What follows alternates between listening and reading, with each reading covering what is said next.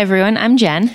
I'm Anthony, and this is Bottom Bracket Biking Podcast. A couple's guide to biking.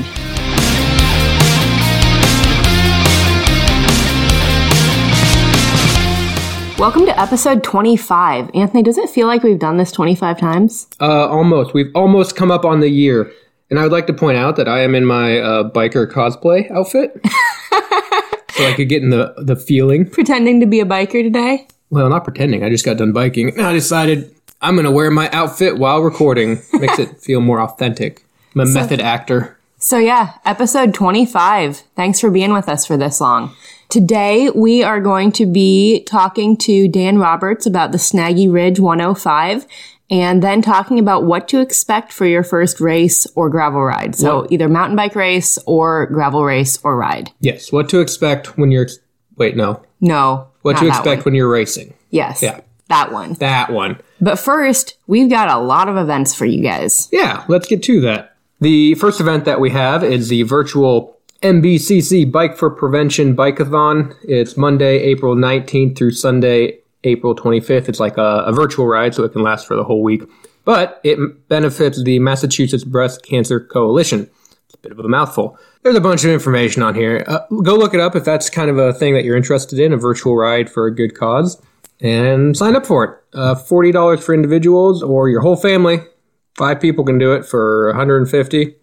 So go check it out. The next ride that we have is the Ragbray Roadshow Sauk Rail Trail. This is April 24th in Carroll, Iowa. It's 24 miles, and this is kind of cool. So starting in 2020, apparently Ragbray roadshows were developed as like pop-up events to showcase bicycling trails across the state, which I hadn't heard of yet. That's awesome. Yeah, I wonder if they did that because of COVID. Probably. Since they didn't have the actual Ragbray. So yeah, starts with a ride at 1 o'clock. There's a roadshow festivities and then live music 7 to 10. So check it out if you're interested in that. Yeah. Next up, we have the Trail to Nowhere. Saturday, April 24th. That would be next weekend after this comes out. Manning, Iowa. And it is just a 6-mile loop around Manning, Iowa. There is a registration for it. And it looks like there's going to be a couple events that mentions a silent auction and prizes here. So if you're around Manning, Iowa next weekend, maybe check that one out. The next event we have is not a ride at all, and this is one I'm really excited for. It is Down the Kuskokwim, I think I'm saying that right, film. It is at Captain Roy's here in Des Moines, Friday, April 30th from 7 to 9. And it is a video by David Mabel. You might have heard of him if you've been following Steve Cannon. So Mabel did the film 1,000 Miles to Nome that kind of told the story of when Steve Cannon did the 1,000 Miles to Nome. So I did a ride trail. But yeah, check that out if you're in Des Moines and interested, or not in Des Moines and willing to drive to see it. Are they showing that video then, or is it a different video? They're showing this is the film it is. It's Down the Kuskokwim. Oh. New one. Oh, is that put on by Expand? Yeah. Is Steve Cannon going to be there? It doesn't say. The man, the myth, the legend?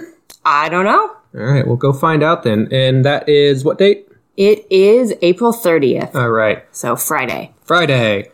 We have a party ride here. For you people who like to party, the High Trestle Trail 10-year anniversary ride. It is May the 1st, Saturday. That would be 2 weeks after this comes out, just about. And it's at the High Trestle Trail. Fat Tire Lounge. Just go for a ride with live music and drink specials at Fat Tire Lounge, Nighthawk Bar and Grill, and Whistling Donkey. Sounds April like 1st. Fun. No, not April 1st. May 1st. Yeah, April 1st. Do you have a time machine? Yeah, I'm a time traveler. Or are we planning for 2022? Yep. Okay, next event, Manila Madness. This is May 1 as well. There's a lot of things going on May 1. It is in Denison, Iowa. This is a 28-mile road ride. Registration starts at 8 o'clock. Ride will begin around 9 o'clock. Apparently there's a lot of hills on this, so it says that serious trainers can do an additional section, which is 48 miles in total. Otherwise, just do the 28-mile. Snacks and drinks will be available, and they'll have jerseys for sale. Check it out. The next event that we have is IMBCS number 2, Forkside Thrill Ride. That's a mouthful as well. FORC. And that is at, yes, FORC. That is at Scott County Park. We actually had to check in with that. Apparently, where it normally is held, they had an issue with the bridge, so they had to move it. But that is Sunday, May 2nd. We will be talking about mountain bike racing. So sign up. First time, Cat 3, have fun. We will be there. Hope to see you there. We'll be there? We'll be there. Oh, cool. We'll be there. This is also a good way to show like how Anthony gets ready for rides. Yeah, right. So yeah, this is the second race in the IMBCS series, which we talked to Rob Cook earlier this year. So we did not make it to the first race, so I am very excited to do this one. Yep. The next event is the BRAGC Bike Ride Around Greene County. This is Saturday, May 8th. It starts at Thomas Jefferson Gardens of Greene County. It's a party ride, and it is 36.5 miles. Registration is $25 if you register by May 1st. Otherwise, it is $35. Check it out if you're interested. The next event we have is the Silver City Century. Ooh, we've heard about that one. Well, we've heard about it. It's the Iowa Gravel Series, so it's the whole series. We talked to the race director, the series director? Series director? Yeah, go listen to that episode. But it's in Silver City, Iowa. It is a 100K or 62-mile ride. It says it's not too hilly or not too flat. A few surprises. I don't know what that means. From talking to the series director, it sounds like he has a bunch of interesting things planned. So go make that a fun event. May 8th, Silver City, Iowa. I think we're going to try to be there, so you might see us on course. And now for an event that is a little bit farther out, but still very interesting. Let's go talk about the Snaggy Ridge 105. Here we go. Welcome to the race director section. We have Dan here with the Snaggy Ridge 105. Say hi, Dan. They can't see you. Hi, guys. Dan, you run the Snaggy Ridge, correct? That is correct. And as we always do at the top of the episode, what is your favorite bike that you're currently riding? Well, I got to give you two answers on that because I have my favorite bike is probably my fat bike, my Advocate Watchman from 15. I got some little Thompson parts and some MV parts hanging on there. I really like riding that one. But the one I ride the most is my Jamis Renegade. That's my gravel bike. And in Cedar County, it truly is gravel. So we call it a gravel bike. But I have to go with it's probably my Jamis Renegades I put, the most mileage on because I live right on the gravel road. Yeah, I had a Jamis full suspension bike. It was like my first full suspension. I bought it for like $600. It was super old. But it's really interesting how everybody seems to have like a different brand. There's no like one overarching winner. Yep. That's cool. So the Snaggy Ridge ride that you put on, how long has that been going on for? So we're going into our 5th year this year. I say we're growing every year. Yeah, that's kind of what we saw with Swig. If you listen to that episode, they've been growing like bananas, man. The first year, I like to know kind of what made you want to put on the first one. That's part of the long story. Give you the short one. So the first year, the Chamber of Commerce, our director, for Tipton, she went to a conference somewhere, kind of a how to save rural Iowa type of conference. And one of the ideas that came up was have an event. Iowa's into bikes, RAGBRAI, all that stuff. And they knew I rode gravel bikes. And I'd mentioned before, I said, Cedar County's got some good gravel roads and it'd be a good place to have a bike race. And they came to me and said, about this time of year, and says, let's have a gravel road race. I'm thinking, okay, well, how about next year? No, let's have it this year. Okay, fine. Let's do that. So then we threw one together and we put one on. It was September. It was in the September that year. So we hurried together and made it happen and grown ever since. Nice. Yeah, that's interesting because a bunch of race directors I've talked to, it sounds like they work with the Chamber of Commerce from a rider perspective. I had always thought that it was just some dude typically that was just like, let's go ride a bunch of miles. But it's interesting how a lot of these rides are kind of integrated with the community, if you will. The gravel series was that way. Yeah. I think that's one of the coolest things about it is getting to go see, the small town Iowa that you typically don't see if you're just driving through on 80 or 35. Yeah. And being from Knoxville, we have that quite a bit of there's cool stuff there, but why would anybody usually stop? Right. So I have a question. Did it start as a 105-mile race, or did that, how did that part come in? Well, it ended up at 105 because I kept putting these routes together. I wanted to show off as much of Cedar County as I could. And I kept landing about 150. And so then I remember an event down in Kansas I did a few years ago that was 200 plus, and thought that's just not good for everybody. So I scaled it back. And if you look at our past routes, you'll notice we did kind of the east side of the county. Now we've done kind of the west side of the county, and guess what? I bet we go back to the east side pretty soon. But so that's when we scaled it back to 105. And of course, the 105 is kind of, everybody knows 105 in the bike industry. It's Shimano 105. So it kind of rolls off the tongue. We didn't want to be like everybody else and say 100. So we won't. It's not hard to find an extra 5 miles of gravel around here. Oh yeah. Yeah, I'm looking at your course maps and I love it. The 105 because why not? 65 because I can. 25 because I'm not crazy. Like, yes, that sounds perfect. And we make it so they're doable. We don't have just stupid elevations or super hard roads or anything. If you show up, you'll be able to finish one of those links if you're ready for it. It's not super hard. Yeah, those types of options, the kind of long ways, the medium and the short are my favorite because me and Jen can go and we can just kind of have what we like to do.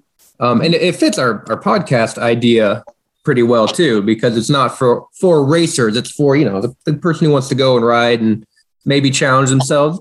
Maybe not.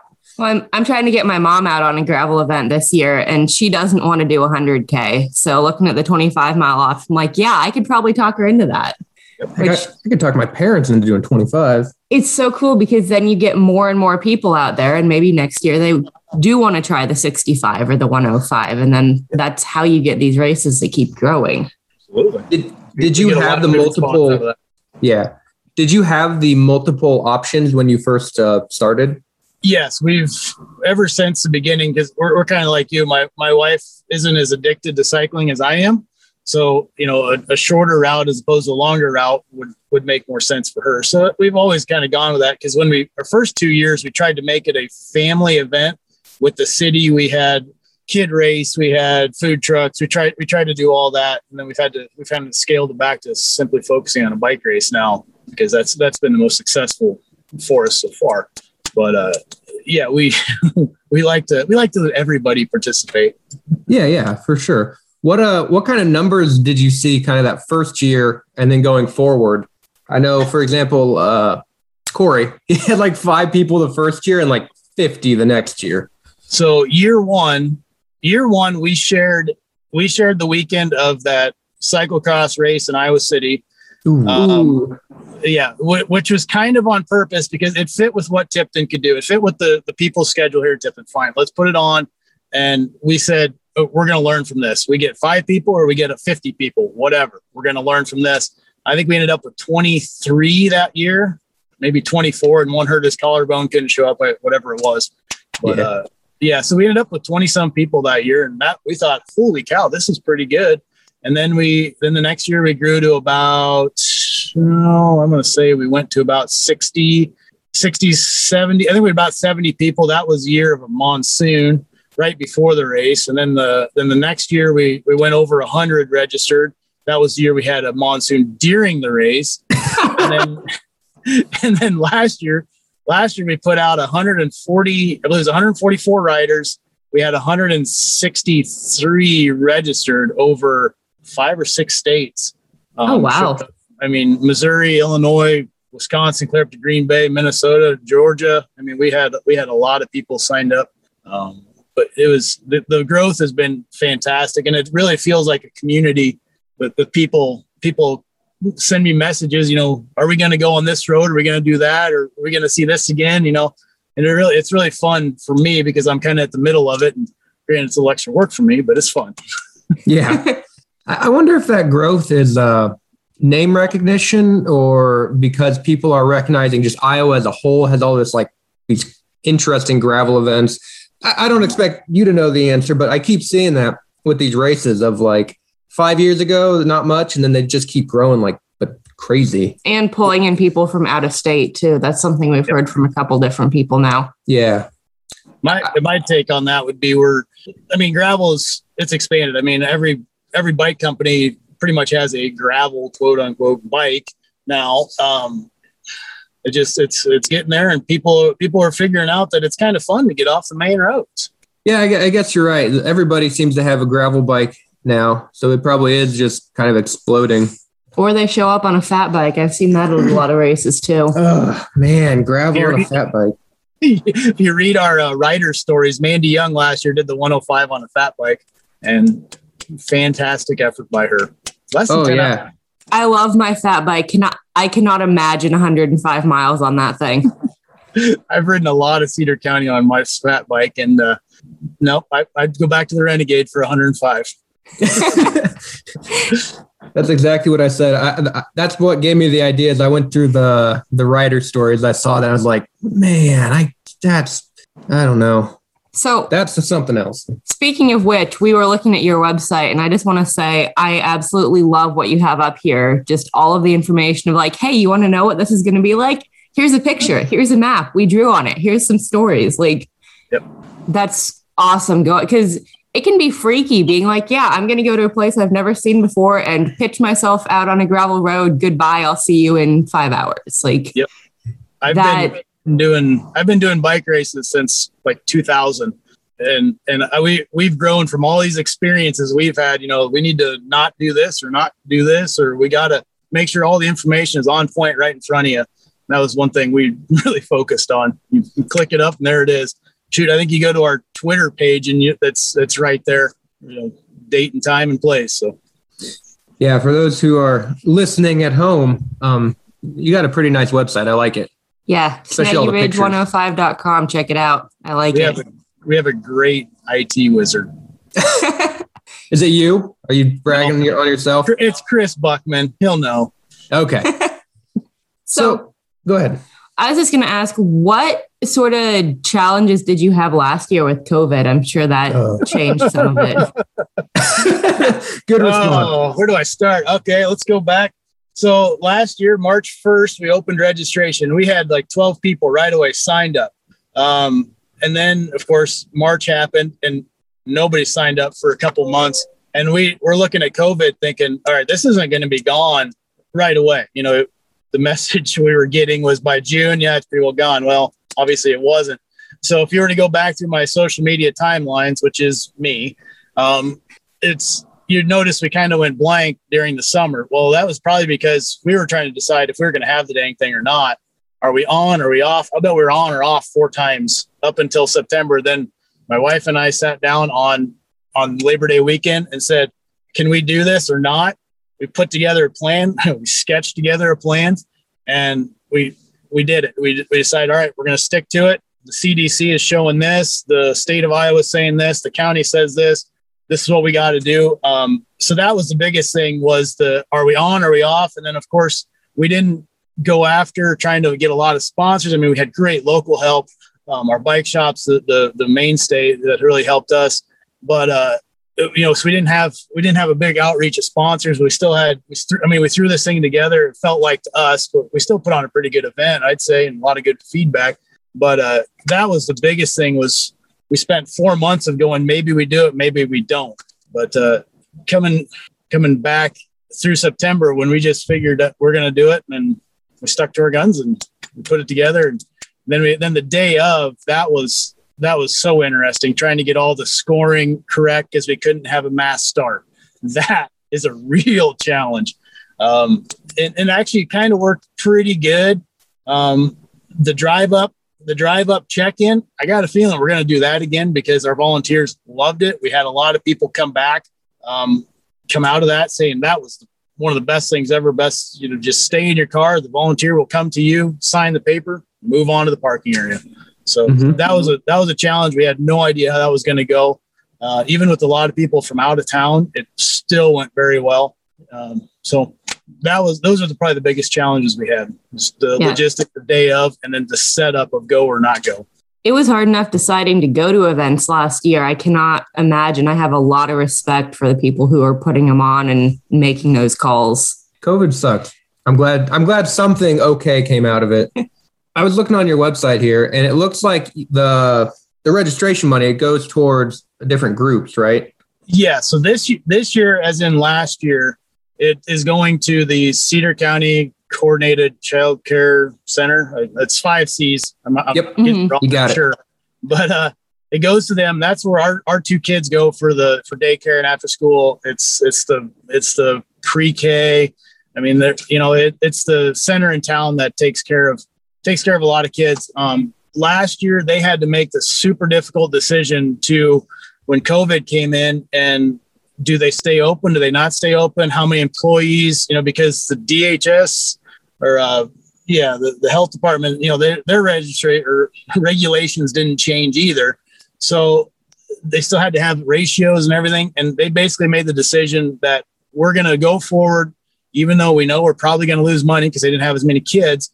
And that was the thing that really spurred us on that Labor Day weekend to say, okay, we got to do this because they need help. They're going to do a fundraiser. This is probably safer than having something, a bake sale in a church basement, basically. You know what I'm saying? So we thought we could come up with a good plan. That's where it goes this year. In the past, it has gone as a Chamber of Commerce event to raise money to have more events.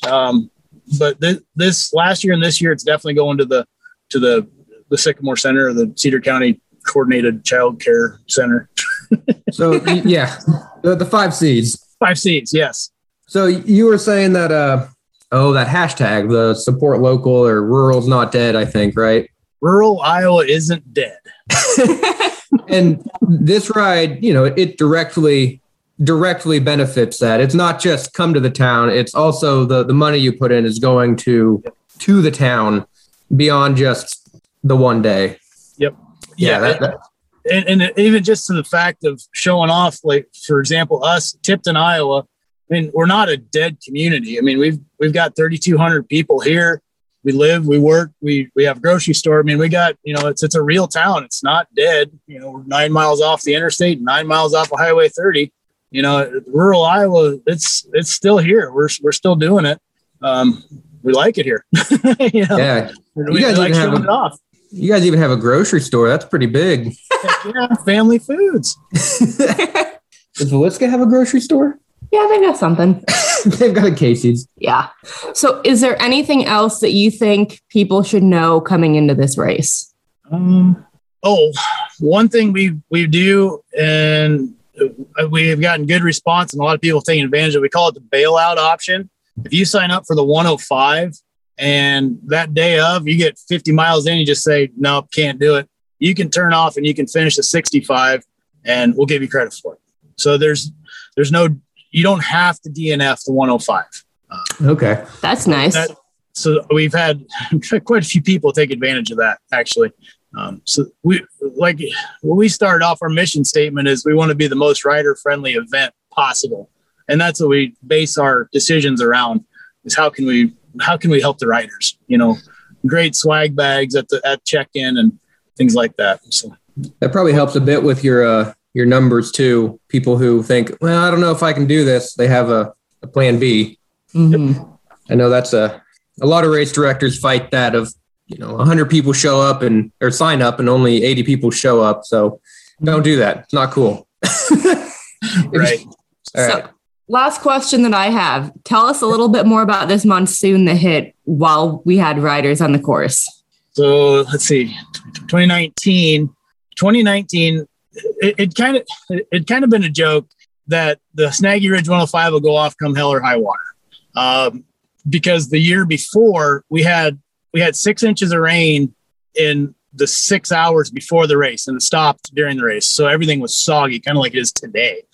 But then, so we thought, okay, well, the next year's got to be better. It was hot first year, it was wet the second year, the third year's got to be great. So we wake up that morning and like, hey, it hasn't rained. We're good. We get out there, we look at the radar, think, oh no, there's kind of a storm coming in. With that, no, it's rain. Looks like it's going to pass through. We send everybody out at 9:00. Sure enough, by 10:30, I think it was that day, we're just getting deluged with rain, and we have a pickup. We have my phone number is on all those nameplates, and you call me, we're going to get a truck en route to you to pick you up. So we had to use that quite a bit that day. We had a lot of people still finish the 105 even, but we got hit with a lot of rain, some lightning, and everybody's out on course, and we're just, use your best judgment type of thing, and give me a call if you need to. But that was a big rain event. Yeah, that's got to be That's got to be nerve-wracking from a director perspective. Yeah. Yes. I think all these gravel rides, we're going to get a reputation of just Iowa weather being just brutal. You've got the rain, Swig's got the heat. Let's not have any derechos during bike events. That could be bad. Well, everything Sarah Cooper does has got the cold, apparently. Oh, my goodness. That's bad. I was going to say, that's why she goes after us. So she takes the cold, we take the wet. Yeah. I was going to say, she as a person is getting a reputation, but I think Iowa just as a state is going to get that here if we keep this up. It's brutal. Iowa can be brutal. Can be? We have like 4 good days a year, and we were sick for it. Right. Those were nice days. Yeah, I know. Yeah, we're a little bit sad about that. And I just got my bike back from the shop, and it showed up, and the weather was perfect, and I couldn't go ride it. Mm-hmm. Mm-hmm. Yep. So, well, I think that's all the questions that we had. Thank you very, very much for talking to us today. And this is a race that we've never had a chance to check out. So that's definitely something that we hope is going to change in the future here. Yep. Yeah, we'll definitely. The other thing I would add, now that you mentioned, last thing, is we don't do mud roads. So we make it even more difficult on the director in saying we set up 2 routes, one with dirt roads, one without dirt roads. So we have a dry route and a wet route. And, we try to make the decision the night before and say, is it going to be wet or dry? And then that's the course we put out there. So yeah. We don't do the mud roads. Yeah, a lot of people don't do that, or a lot of race directors, I think, have that kind of thing. Yeah, well, that's all, I think. And we will talk to you later. I'm planning on signing up for it. Yeah, this looks like a really fun course, and who knows, maybe I can drag my mom over and get her to do the short ride. There you go. If we're able to make it, we'll go over there. Can't wait to see you. Well, have a wonderful day, and everybody check out Snaggy Ridge 105. Yep. Thanks for coming on, Dan. See you later. Back to you, Anthony. So the next part of this episode is if you're listening to a race director interview and thinking, that sounds really cool, but I have no clue what to expect because I've never done that before. This is for you, because there can definitely be some interesting things when you first get into official rides or races, or, there are some gravel rides that you can do it as a race, you can do it as a ride. What does that mean? How do you know what to do? Lightning update. There are no gravel rides that I can do as a race. I get my butt handed to me. But yeah, that's something that maybe you need to know. Well, or you hear that it's a race versus a ride. What does that mean? Can I still show up if I'm not a racer? Yes, you can. I do everything as a ride. Yeah, as most things I do is that way as well. And if you have done a bunch of these, then sit tight. You get to hear our experiences about doing this kind of stuff of just your average Joe. Yeah. Fairly average. I think is actually one of the first points I want to make is if you're thinking about going and doing something and you're intimidated by it, go do it. Like, no one is going to judge you for showing up and wanting to be part of the community. People are going to be excited that there are new riders coming in, and you're only going to get better. So, like, what's the downside? You get to go ride a cool place with cool people and try something out. Yeah, I would say the only caveat to that is make sure you're fairly certain you can do that distance. Oh, yeah. I think that should be a given. Don't sign up for 100 miles if you've never done more than 20.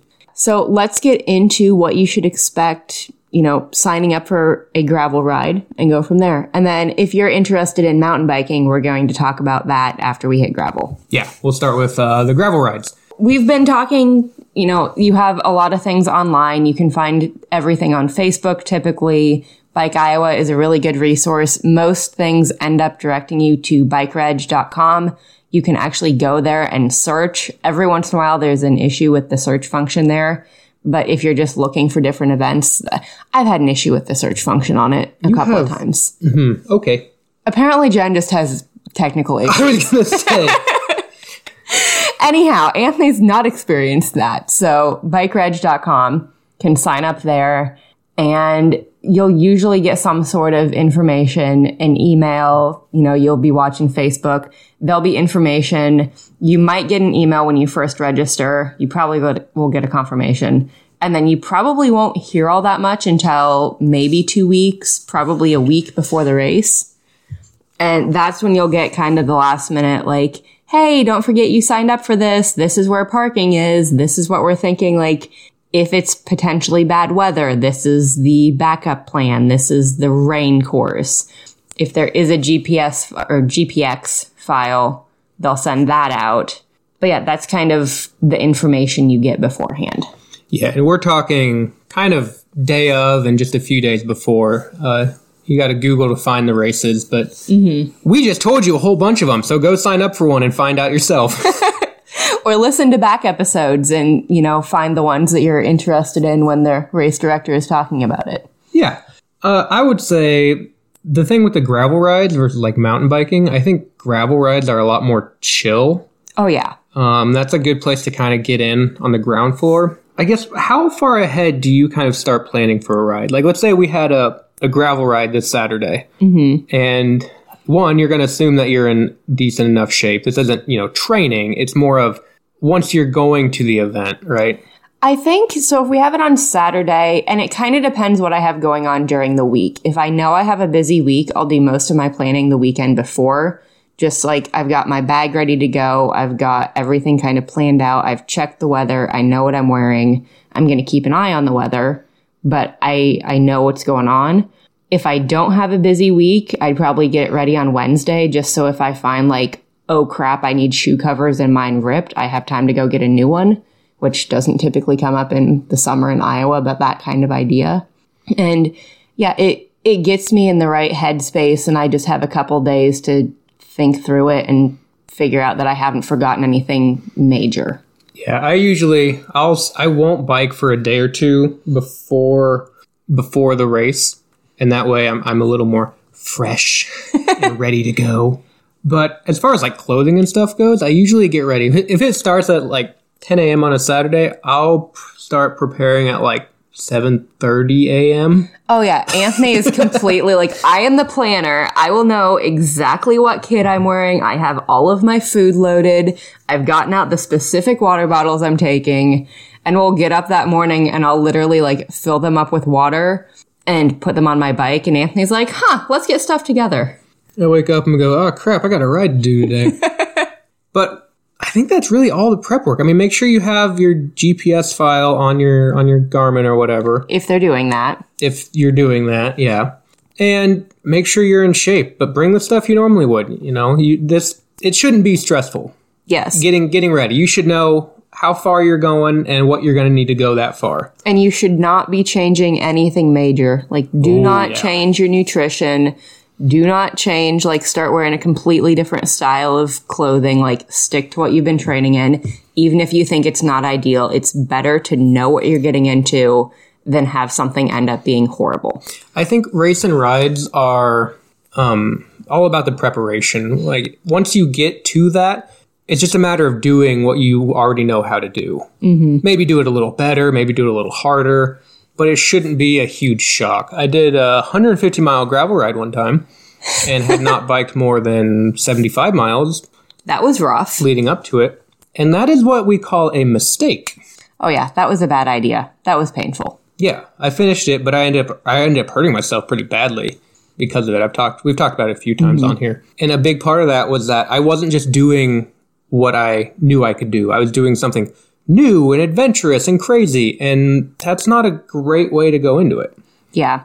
So one thing that I want to hit on before we get too far away from this is you mentioned GPS. So a lot of rides will send out a ride with GPS, Garmin Connect, a Strava, something like that, file for you to load onto your bike computer, your smartwatch, your cell phone, whatever it is that you use, and you follow that throughout the course. So that is something to absolutely make sure you have done that. Do not try to load it the day of. You need to make sure it is loaded the day before and that you can turn it on and everything pops up and looks like what you expect. I actually recommend doing that. It doesn't have to be the race file, but don't have race day be the day that you decide you're going to figure out how to use GPS on your whatever device. Because it took me and granted, we've said that I'm technologically challenged, but it took me 2 tries to actually figure out what buttons to hit and not completely just freeze my device up. So that's one thing that I always double check just because I've had issues with it. And then the other thing is, if you're not doing that, making sure that you have cue cards. So why don't you tell us about the cue cards that you did for Spotted Horse? I prefer R cards. R cards? Mm-hmm. What are those? They're like Q, but they're R. They're not as good as S, though. Anthony, what is wrong with you? My brain. Cue cards, yes. So, the Spotted Horse. So, what are cue cards? They're cards that you put a letter Q on. They are cards that tell you what is coming up so you don't get lost. It's essentially a list of directions. And they are a lost art form. This is one thing that when you sign up for an event, maybe make sure that they're going to send out the GPS coordinates or the GPS route. Because 95% of rides do that. Almost all rides do that. Yeah. Or maybe what's going on this weekend, the Iowa Wind and Rock of 340 miles, that's their thing. They only do cue cards. It would have been yesterday's when it ended, when this episode comes out. Mm-hmm. It'll be interesting to see how many people finish this year. Weather is, knock on wood, supposed to be good. But that's part of the signing up, is making sure you know what you're getting into, because there are some events that only give cue cards. But I would love to talk about my cue card adventure. Yes, please do. The reason that I went on only cue cards for a 150-mile ride was not because I didn't have the GPS coordinates, but because I was poor. I didn't have a Garmin device at the time. I just had my watch, and my watch didn't do any GPS stuff. Yeah, it's the Garmin 235 that would track your GPS, but it wouldn't tell you what to do with it. Yeah, so I went through the map, and then I wrote directions on a piece of paper, turn-by-turn directions on a piece of paper. And then, I think it was one sheet front and back. I did it again on a second sheet of paper in case the first one got wet. And you got a special type of, water-resistant paper or something, right? Yeah, I got, a waterproof paper and a pen that wouldn't wash off in the rain, which was a good idea. And do you know how many wrong turns I took? 0? 0. Because after going through that course twice, I had the whole thing completely memorized. Even after 12 hours of riding, I'd be like, man, isn't R Avenue coming up here on the right? And then I look down and be like, yep. And all my cue cards it was crazy. It just had an arrow. And so if I kept going through an intersection, I would go forward. I would have an arrow forward. And when I turned, I would make an arrow turning. And then I would have the name of the road. And that was it. I'm going to note here that Anthony's really good at maps. I am terrified of using cue cards. I've done it before because for a while there, we were still poor and Anthony had the only bike computer because he biked more. And I checked them every single road because I did not have any of it memorized. Yeah. If you have to use cue cards, A, be extremely good at maps to begin with, and B, know 100% what's going on. But if you can avoid it, I would avoid it. And yeah, if you are using cue cards, make sure you have a spare copy, put them in a Ziploc bag. I've seen a lot of people put packing tape on their cue cards and then zip tie them to their bike so you can flip through them as you're going. I'm sure you could find pictures of that, but make sure they're somewhat waterproof and that you don't have that you do have a backup. Because don't think you're going to get cell service in the middle of nowhere. And don't think you're guaranteed to get through on one set. It's really good to have a backup. Yeah. Or just don't use cue cards if you can help it. Yeah. So, what else should you know your first day? You should know your first day? Your first race. Oh, your first race. If it is a race and it's 100K, it's not a race. It's not a race for you, probably. It is a race against your previous time. That is what I always go for is, if I averaged 14 miles an hour last time, maybe I want to do 15. Or if I average 10, I want to do 11 instead. And that way I don't burn out trying to beat. I'm never going to win the race. Yeah. And that way, too, you have an idea of, what you should be doing when you start, because it can be really hard. You start in a group and you're like, oh, this is awesome. You're feeling the energy. They've got music playing at the start and you're going really hard, keeping up with maybe the stronger riders who are planning on going faster than you because they train faster than you. And you get 20 miles into a 60-mile race and you're completely dead because you didn't pace yourself well. Yeah, just plan to lose. Because if there's 100 riders, there's a 99% chance you're going to lose. Yeah, is that how that works? No, it's not. Don't plan to go out and baby yourself, but don't go out there thinking that you have to win. Take care of yourself. It is... A lot of gravel rides are long rides. You have a lot of time out there pretty much on your own. You need to make sure that you don't get yourself into a bad situation.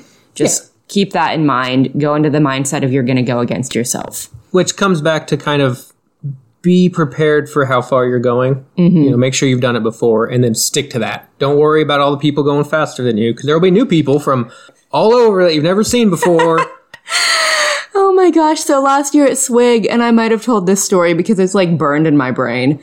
So I was doing the 50K and I had turned onto this flat section for a while and was staring at this hill ahead of me, just I don't want to climb that hill. It was I don't know, mile 25. I didn't have that much left to go. My legs were a bit wonky and I had a turn right before it. And so I was extremely relieved that I didn't have to do this hill.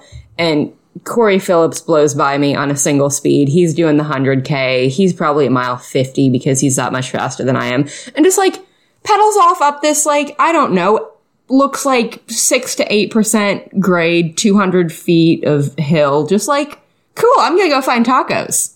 Because that's Corey. And he is a super strong rider. And did you take off trying to chase him? No, I turned on my course and pedaled slowly up my next hill and was gosh, I want to be as strong as that guy someday. Well. So yeah, you're going to have things like that happen on the course, especially if you are on a 50K course and it goes with the 100K for a while. You're going to have the people who are riding at a different level than you. Appreciate it. Don't try to rabbit them. Yeah, you might a little bit, but by the time you've done it a couple times, you'll realize nope, don't care. I'm here for me. And that's what you should do. Be there for you. And, we could talk nutrition and all that, but that's something that you should have figured out ahead of time. You shouldn't be surprised by, 30 miles in, I need a candy bar. Yeah. So one last thing that I want to make sure to note is when you're looking at timing for the race, make sure you look at when sign-in stops, because there are definitely some races where it might start at 10 o'clock, but they're going to stop sign-in at 9:30. And if you get there at 9:45, they'll probably help you sign in. But at that point, the race director and all the volunteers are heading out on course to get water stations set up. They're getting ready to do the pre-race meeting. They might be doing the pre-race meeting that early. And so you might be missing information that you need. So make sure you double check the time that you need to be there to be signed in, and then give yourself a little bit extra time, because a lot of times there'll be a road or a line of cars coming in off the road into whatever parking lot it is. And it can back up if everybody's coming at the last minute. Yeah, we usually try to get there at least an hour early so we can sign in and get ready. Usually an hour is good. Anything more than that, you're like the crazy person that shows up to set the table up, which we've done before. Yeah, we've done that. Jen likes to be over-prepared. Jen likes to get excited. And that's an hour ahead of race start, not an hour ahead of when you need to be checked in by. That was half an hour to get checked in, and then half an hour of, okay, we're good. We're going through our last minute checks and listening to that pre-race meeting. Yeah. All of that. Yep. Can we talk about mountain biking? Absolutely. All right. So I've mountain biked the last 5 days in a row. I'm so excited about mountain biking. I just got my mountain bike back out of the shop. Thank you, Kyle's. Thank you, Kyle. I had the fork rebuilt, and oh my goodness, I love that bike so much. This isn't about your bike. Okay, but you talked about your ride, so fine. So, if you want to do mountain bike racing, Signing up is a little bit more complicated, although if it's your first time, you're probably going to do Cat 3. And yeah, because it's not just distances, it's categories. So Cat 3 is novice, Cat 2 is intermediate. If you're a dude, there's another option called Comp, which is between Cat 2 and Cat 1, just because Cat 2 for guys is so big that they kind of slough off the top and put them in their own category. Yeah, there's a lot of people who aren't beginners and aren't professionals, so they make 2 casual. If you're a lady, don't worry about it. You don't have that. In Iowa. In Iowa, which is, our listener base. And then there's Cat 1, which is professional, which if you should be in Cat 1, you're going to know that you should be in Cat 1. So if you don't know for sure, start at Cat 2 or Cat 3. Probably Cat 3 for your first one. Yeah, I would recommend starting at Cat 3 if you're nervous about how fast you are. That is where, you can go and just try it out. And honestly, Cat 3 usually goes at 10 a.m. and everyone else goes at noon. So if it's one of those things where you get done with Cat 3 and you're like, I totally could go farther than that, I'm a stronger rider, you can sign up for Cat 2. I have done Cat 3 in the morning and Cat 2 at noon before. I know other people who have done that too, because it was, they came in, it was their first race, they didn't know what to do, did Cat 3, were like, oh, I thought it was going to be harder than that, and then catted up. Yeah. That's an option. If you can ride your mountain bike okay on trails, you can do Cat 3. It's not super competitive, and it's not super hard. They usually don't go that far, so you can just get a taste of it without having, to be overwhelmed. And because they go early, they don't have to fight the other categories for traffic. Yeah, so you have less people who are either you're having to pass them or they're passing you. Occasionally, you'll run into the issue where you've got some of the Cat 2 and Cat 1 guys who are trying to warm up on the course, and they might get in your way. That shouldn't happen. I've seen that happen. They can get out of your way, and you can tell them that. Absolutely. But yeah, that's really your only traffic is people who are warming up, which is they'll usually get over for you because they know that you're racing and they're not. But one of the other really cool things is that then you get done with your race, and then you get to watch the Cat 2 Comp and Cat 1 people go. And so you get a good feel for how do they start? How do they is there a huge sprint? Where should I be in this group? All those things. I actually really, really enjoyed watching the start of the Cat 2 and Cat 1 races. And I'm going into Cat 2 this year. And so I have a good feel for what that's going to be like. I'm not really worried about it. I mean, I'm racing as a woman in Iowa, so I'm not worried anyhow. There's going to be 3 of us, but I'm still not worried about it. Yeah, get this lady some competition. Please, show up and beat me. We have said that now for 25 episodes in a row. I'll be your friend, even if you beat me. Yeah, no, she will.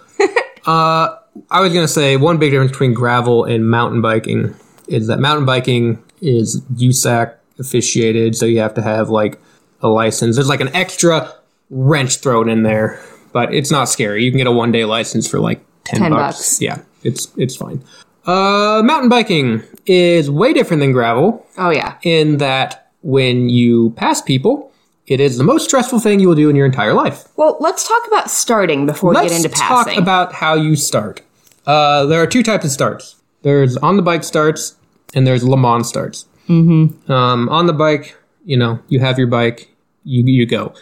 Le Mans starts... Well, hang on. What? You don't start, on a trail. You're going to start on a road or a field or double track or something where you can usually get, anywhere from 4 to 10 bikers wide, and you take off, and then you have anywhere from, 100 yards to 400 yards to figure out your order before you go to the single track, which is really helpful for kind of figuring out who's going to go first. Also, if you get stuck behind some people in that, which has happened to me, it is horrible, and then you have to pass everyone in the trees. But that's how it goes. Yeah, it starts off with this huge wide area that funnels down into the single track. So that functionally what happens is everybody sprints their butt off to get into the trail. And unlike gravel, where you need to go your own pace and just kind of chill, if you go your own pace and just kind of chill on a mountain bike race, you're going to be stuck behind everybody. People not as everybody. Fast. Yes. And so then you'll get into the gravel, they'll burn out. And that's part of it. There's a bunch of strategy that in gravel you just don't have. Yeah, because gravel, it's like, 20 foot wide, and you can pass whenever you want to, unless there's a car coming, which really doesn't happen that often. Yeah, like the best people on gravel have, drafting strategy and all this stuff. But even like the Cat 3 people in mountain biking have to pay attention to a bit of strategy. Yes. And I think I've told this story as well, but I have literally witnessed an argument with 3 Cat 3 women at a race of them saying, oh, you go first. Oh, you go first. Oh, you go first. So they wanted to go into the trees last because it was their first race and they were scared of having someone behind them. So you're going to find things like that. If you want to go and you want to win, I guarantee you there's going to be somebody who's a little bit more hesitant than you when you're starting out. So do not feel bad about it. Unless you're a male, in which case you're going to be ridden off the trail by psychopaths. Oh, no. If you're starting Cat 3, no, Cat 3, yeah Cat 3's fine. The Cat 3 men that I rode with, 2 summers ago, they were, they never had that argument, but if one of them needed to pass the other one, or if I was passing one of them, or they were passing me, they were so chill and nice about it. Once you get into Cat 2, and then especially Comp and Cat 1, people get more competitive and edgy. But when you're starting out, they're just there to have fun. Don't worry about that.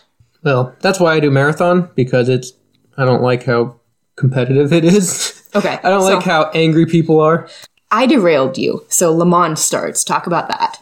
Oh, yeah. It's just the 2 different kinds of starts. The one is you have your bike like you think it would be, where you just line up in this big kind of group, and then you go, and you have that a couple 100 yards to sort yourselves out. Mm-hmm. And then the other one is a Le Mans start, where we get to do the thing that we are the worst at, which is run for 20 yards, 30 yards for no discernible reason, and then find your bike and then hop on it and then go. And there's some races that make you do additional BS, go find your shoe and put it on and tie it and then get your bike and then go, which... Have we ever done a race like that? We haven't. I've heard about it. Yeah, I've heard about it too, but usually that's cyclocross madness. Yeah, I know. And then they have a guy in the woods that jumps out at you in a bear costume. That's just cyclocross. Don't worry about that. So then you get into the woods, and you have passing to deal with. Yes. And you might be like, hey, passing on a single track, how's that work? And the answer is not great.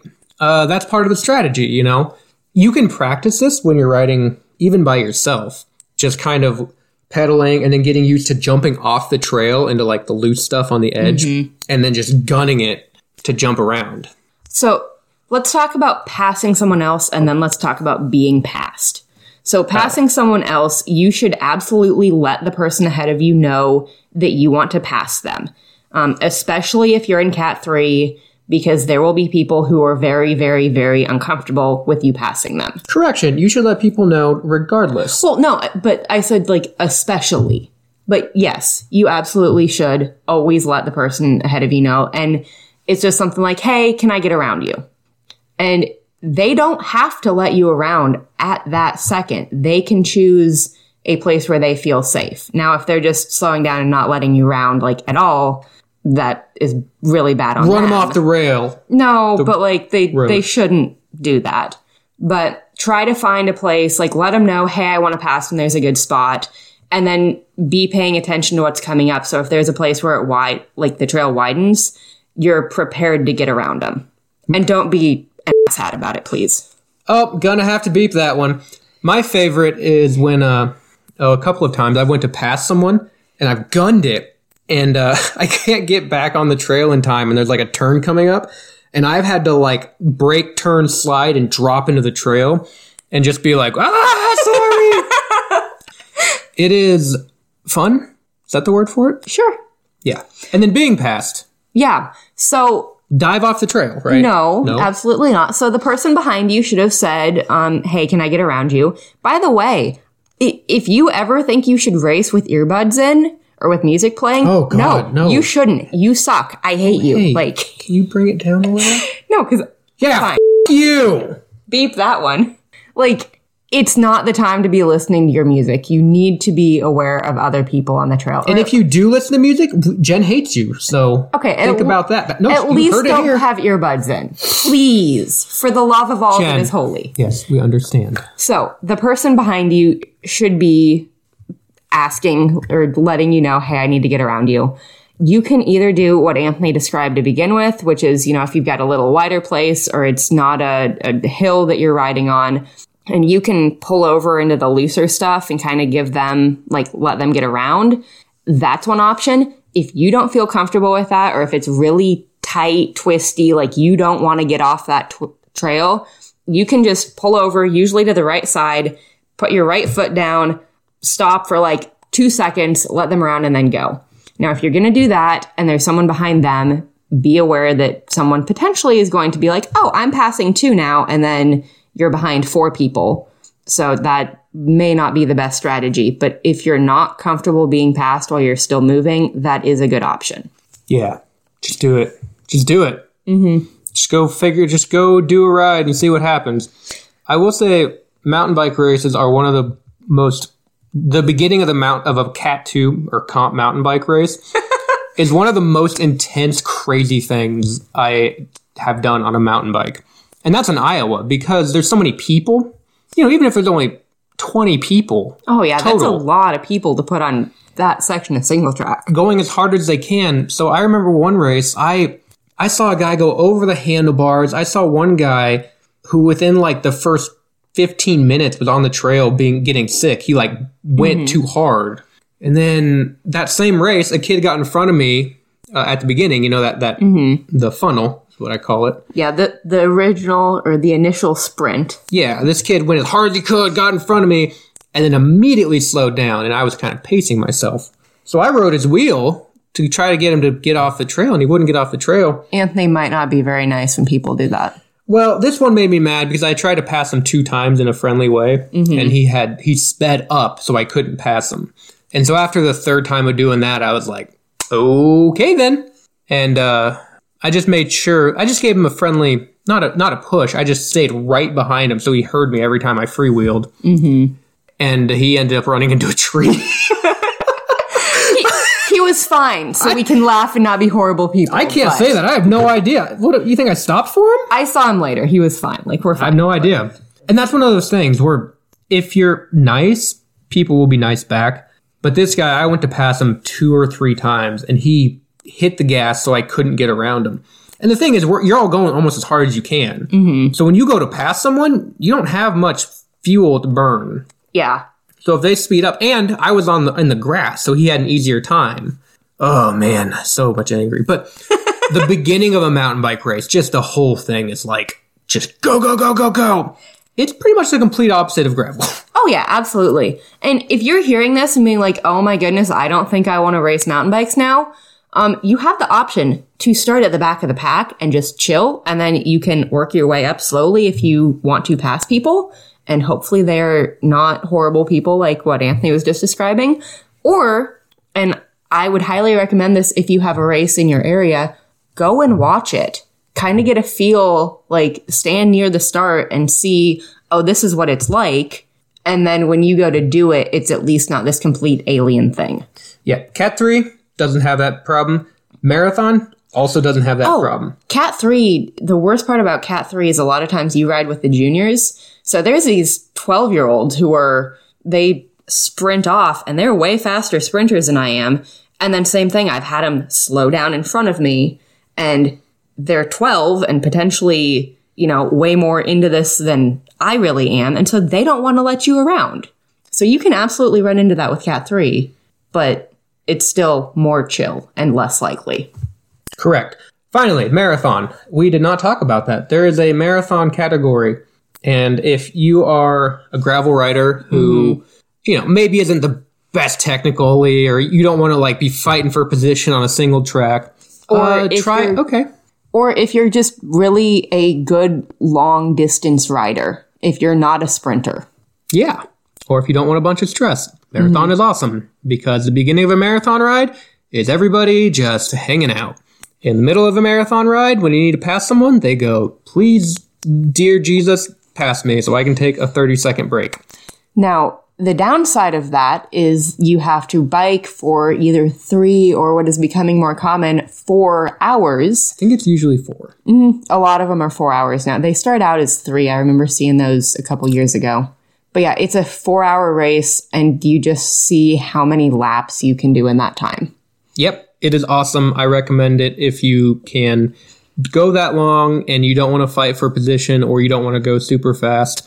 If you're an adrenaline junkie, Cat 2 comp, oh man, it's so they are a ton of fun. Like, oh yeah, it sounds stressful.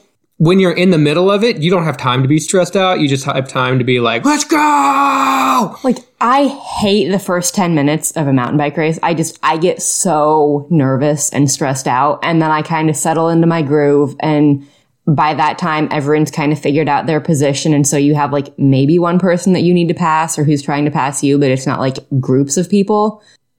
And then it just becomes so fun.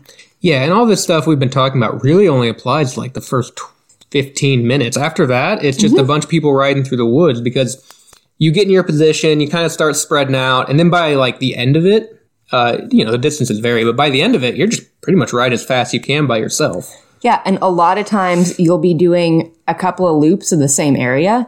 So it gets easier, like, as you go through it, especially if it's not, trails that you're familiar with. By your third lap, you're like, okay, so here I need to shift down. I've got a hill coming up. I'm going to do this. Like, you get a flow into it. And so it's less stressful on the trail as well. You can't tell that just by looking at the trail?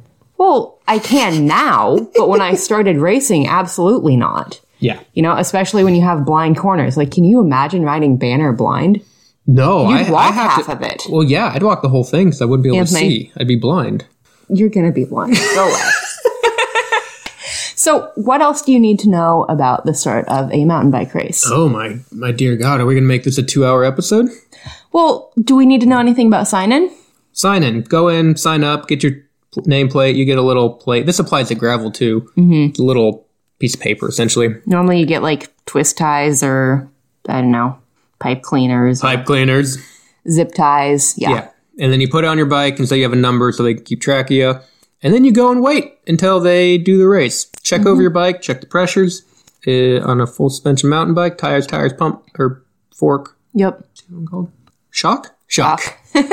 So, and the only other thing that I will say that really, really matters for a mountain bike race that is less important for a gravel race, make sure you have water that is easily accessible. I do not typically take a hydration pack on gravel rides anymore because it's a lot of water on my back. That is the only thing I will take on a mountain bike race because I can grab the tube, shove it in my mouth, and put my hand back on the bars and be in full control of the bike. I get done drinking, I spit the water tube out, it just hangs down. I don't care. I'm going, like, I have water.